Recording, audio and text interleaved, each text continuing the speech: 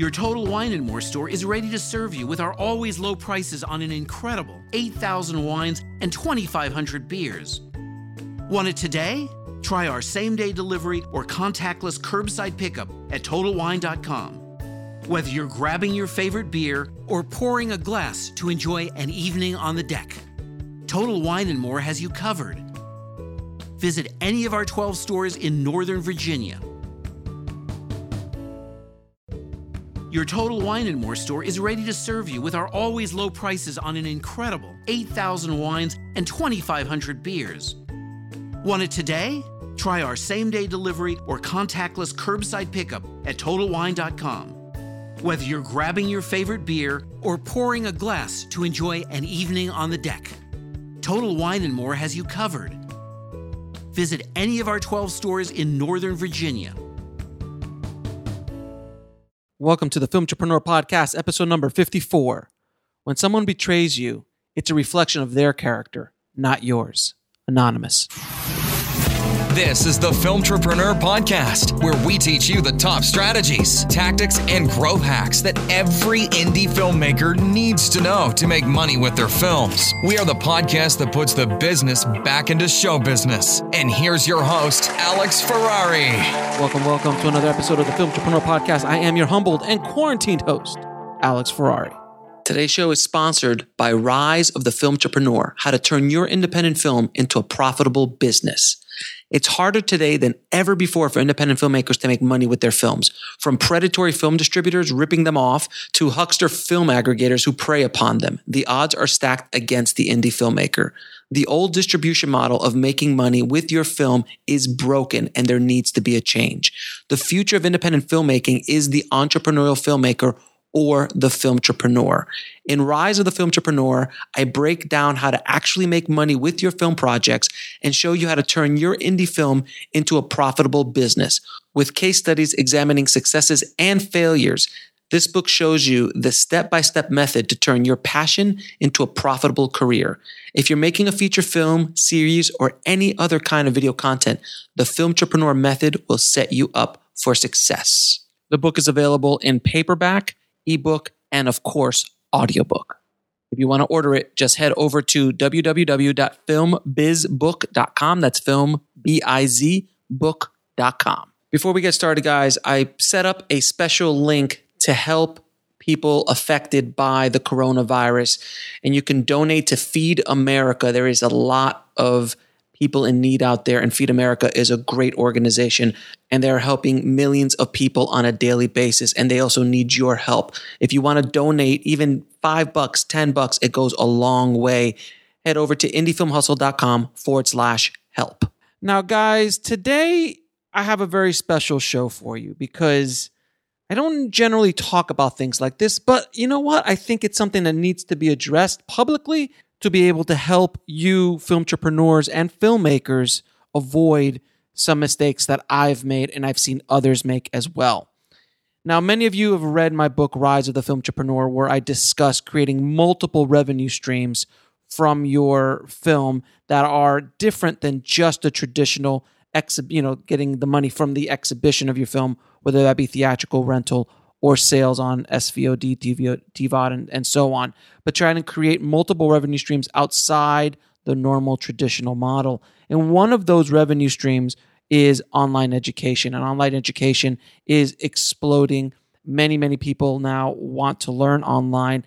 And because of COVID, there is a lot of need and want to learn online because of obvious reasons that people are quarantined and staying at home or afraid to go out and catch the virus. Now, there's two ways of creating revenue streams through online education. One, you either create your own courses that you host yourself and you keep 100% of the profit through companies like Teachable, Thinkific, and Kajabi, where they're just basically a platform and they don't take a percentage, generally speaking. Or you could go to existing marketplaces like Udemy or Skillshare and post them there because they have massive audiences that you can tap into, but they do take a percentage of those sales. Now, I'm going to talk specifically about the company Skillshare. Now, I joined Skillshare years ago and just started putting up a couple of courses, some older courses that I had about my short films and things like that, just to see what would happen. And I was pleasantly surprised that I started to build an audience on the Skillshare platform. And I started selling more and more courses, or getting, at least generating revenue. They don't sell on Skillshare. It's a subscription-based model. So I would be able to generate more and more revenue month after month. And I started seeing my month after month revenue grow and grow and grow. Now, I started adding more courses and more courses over the years. So anytime I wanted to add another course, I would put it up on the Skillshare platform and so on, and just kind of throw it up there to see what would happen. And I kept growing and growing to the point where I gained over 5,800 students and was being followed by almost 1,400 other students, and I think it was over 100,000 minutes viewed of my courses on the platform, which made me one of the larger instructors in the filmmaking space. Now, what was amazing was that Skillshare actually reached out to me to start creating custom courses for Skillshare, some exclusive courses for Skillshare. And I was so busy doing so many other things that I kind of didn't really, I talked to them every once in a while, but I'll get to it. But I kept getting emails again and again from these people. And we were actually in talks with Skillshare to start possibly creating some new courses exclusively for the platform. Now, one day in December, all of a sudden, I woke up, I got an email saying all of my courses were gone. Closed, shut down, ripped off the platform without warning, without anything. And I was just shocked. I was like, what's going on? I went in there and all of my courses had been pulled off. And I'm like, what is going on? So I reached out to Skillshare multiple times and didn't get much of a response. So I finally got somebody to respond to me. Then I started contacting the people who wanted me to make custom courses for them. And they were like, I don't know what's going on. Let me check. Because obviously one side of Skillshare does not talk to the other side of Skillshare, obviously. So I finally got this kind of boilerplate email saying, you violated a couple of our terms of service, so we've shut everything down and you're no longer on the platform. And I just emailed them back, like, why? What's wrong? Can you tell me what I did wrong? No, they couldn't answer that question. I go, can I do something to fix it? No answer to the question. They absolutely just shut me out. And it was so infuriating because I had been a very good partner with them for so long. I just didn't understand why they did this. So later on, I just kind of put it away because it wasn't a massive revenue stream for me, but it was a little bit of money every month. So it was still annoying that I was just pulled off. And then I started to do a little research a month or two later, and I found out that I wasn't the only one. It seems like that there was a change of ownership or change of the guard, if you will, at Skillshare, and the new regime came in and systematically just deleted and purged hundreds, if not thousands, of instructors without warning and without explanation. Why? Because they wanted to. They didn't have to explain anything. Why? Because it's their sandbox. It's their platform. So they just got rid of you. And I was part of that purge, if you will. So I kept finding out other instructors were having the same problems and all this stuff. And I wanted to do this podcast because I wanted to share with you guys lessons that I've learned in my travels in this online space or using other people's platforms. Now, Skillshare is just the latest example of it. Back in the day, probably a couple of years ago, 2 or 3 years ago, Udemy, of another popular online course, decided to change their pricing structure. And because they changed their whole business model, which you as an instructor had no control over, your revenue dropped, I think, anywhere between 30 to 40% over the course of instantly, actually. And it lasted for about 6 months until they finally caught on that it was not working. And they decided to switch everything back. And when they switched everything back, it was fine. But for those 6 months, I lost about 30 or 40% of my revenue. I had no control over that. This is very early on when I was just coming up in the, with Indie Film Hustle and building it all up. Now, again, it's not my sandbox. It's somebody else's sandbox. So I really had no control over any of the pricing of my revenue. What I did, I had no control over it. The biggest example of this is Facebook. Back in the day, we're talking about maybe 8 or 9 years ago, when you had, let's say, 1,000 subscribers, or 1,000 followers on a Facebook page, when you would post something, it would get to 70 or 80% of those people automatically because they were following you. And entire businesses were based around this concept, around this infrastructure.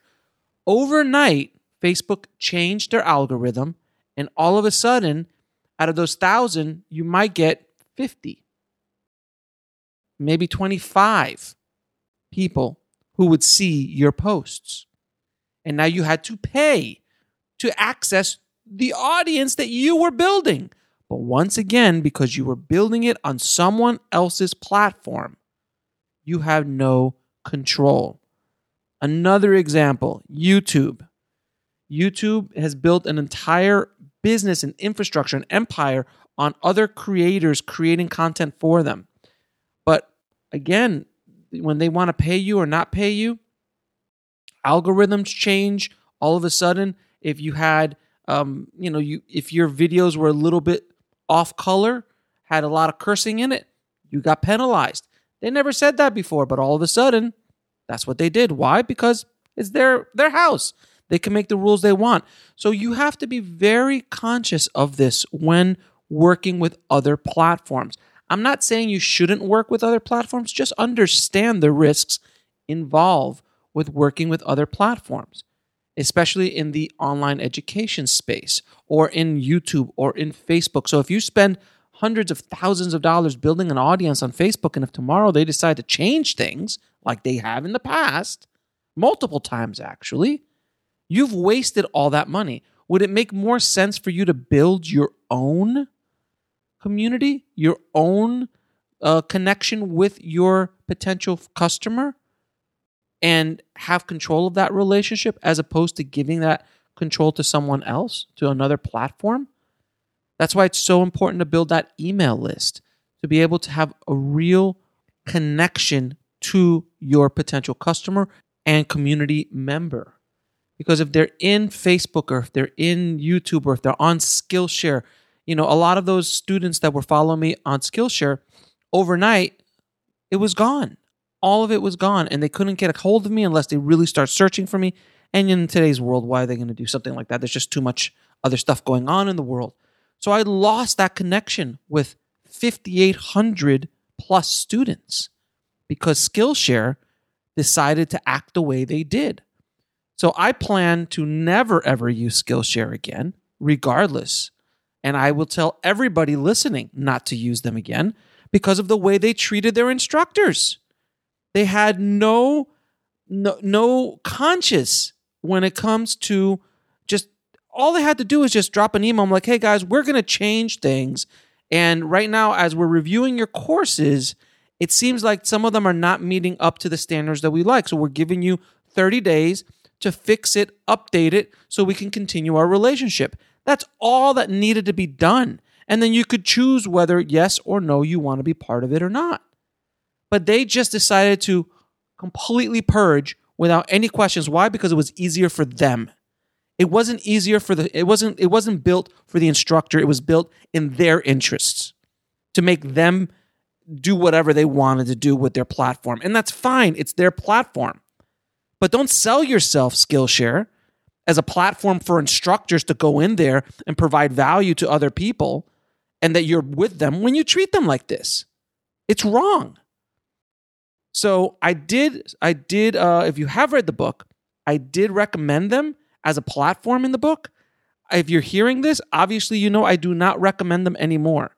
Udemy, when they were going to make their changes, they warned everybody what was going on, and they let you know. You still had no choice in the matter, but at least they had communications. It was horrible the way Skillshare treated their instructors. It was absolutely atrocious. Because I know, look, if my entire business would have been wrapped around Skillshare, I would have been done. Overnight, all of my revenue would have gone. That's why it's so important to create multiple revenue streams from multiple different platforms and different ways of making money from your online business and or your film projects.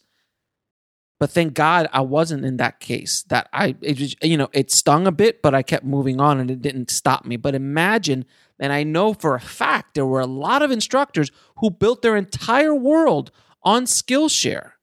And all of a sudden, overnight, all the revenue was gone. And all that goodwill gone. And connections to their customers and to their students gone. So I wanted to put this podcast out to warn you all about the potential of working with other platforms and to be aware of the risks. They're still very, very, very, very positive. You can generate a lot of revenue on other platforms like Udemy, and then creating your own platforms like on Teachable, Thinkific, or Kajabi, and building up your own courses and controlling your customer experience 100%, and you writing the rules because you're creating your own sandbox. But at the beginning of your journey, the lowest hanging fruit is Udemy, is Skillshare, and those kind of platforms, because they have a built-in audience that you could just tap into right away. But it is definitely low-hanging fruit. You will eventually graduate to another platform. I know guys who have built their entire business on Udemy and Skillshare. But then they started, even these big guys who are on those platforms making hundreds of thousands of dollars a month on those platforms, started to realize a while ago that, hey, if these guys shut down, if these guys change the rules all of a sudden, I'm screwed.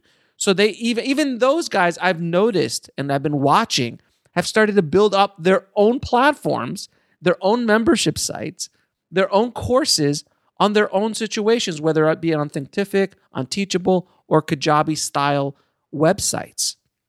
Because they realized it. Oh man, if this goes away, I'm done. So be very, very aware of these partnerships and these platforms when you start putting up online courses, online education, or working with social media platforms, how much you invest in those social media platforms, about building their audience on those social media platforms. Be very, very aware of what the risks are and not to go all in on one platform only. I know a lot of my buddies who are big YouTubers understand this completely, where their entire business model was based around ad revenue. Well, when YouTube changed that model, they were screwed and they were scrambling. And also like Amazon's affiliate program. Amazon's affiliate program used to pay out obscene amounts of money. I used to do really, really well back in the day on Amazon. On one night, overnight, they changed everything and dropped the commission. And all of a sudden, people who had their entire livelihoods wrapped around affiliate marketing for Amazon went bust. And let's not even talk about Amazon Video On Demand or Video Prime, where before they were paying 15, 20 cents, 30 cents an hour, and people were making thousands upon thousands of thousands of dollars on Prime. Now, it's 1 cent to 12 cents, and the 12 cents is like the top notch people in films. Most people are now making a penny to 2 pennies if you even stay on the platform, because Amazon's another company who just all of a sudden gone. If they don't like your movie, purged. What are you going to do? It's their sandbox, so that you have to play by their rules. Nothing you can do. So be very, very aware of this, and I hope this episode has helped you just have a little bit more awareness of what is going on in this world, in this part of the Filmtrepreneur method. If you want links to anything we spoke about in this episode, including an article backing up everything I said from another instructor who had the exact same issue and had the same thing happen to them, just go to the show notes at filmtrepreneur.com/054. And guys, I also want to let you know that I am going to be stopping doing a weekly episode of the Filmtrepreneur podcast, and we're going to be going to bi-weekly. So every 2 weeks, I'm going to be releasing an episode of the Filmtrepreneur podcast, because I am switching things around. I'm adding some more content, some other places, and there's only so much time I have to dedicate to podcasts. I already have 3 podcasts going on right now, and I need to adjust. So I'm going to be doing this bi-weekly and making them as powerful as possible when they get released. So you won't get one next week, but the week after, and so on. And it might change in the future, but for right now, we're going to be doing it bi-weekly for the Filmtrepreneur podcast. So just a heads up so you don't get upset when you do not hear a new episode next week. Thank you guys so much for listening. As always, be a Filmtrepreneur. I'll talk to you soon. Thanks for listening to the Filmtrepreneur podcast at filmtrepreneur.com.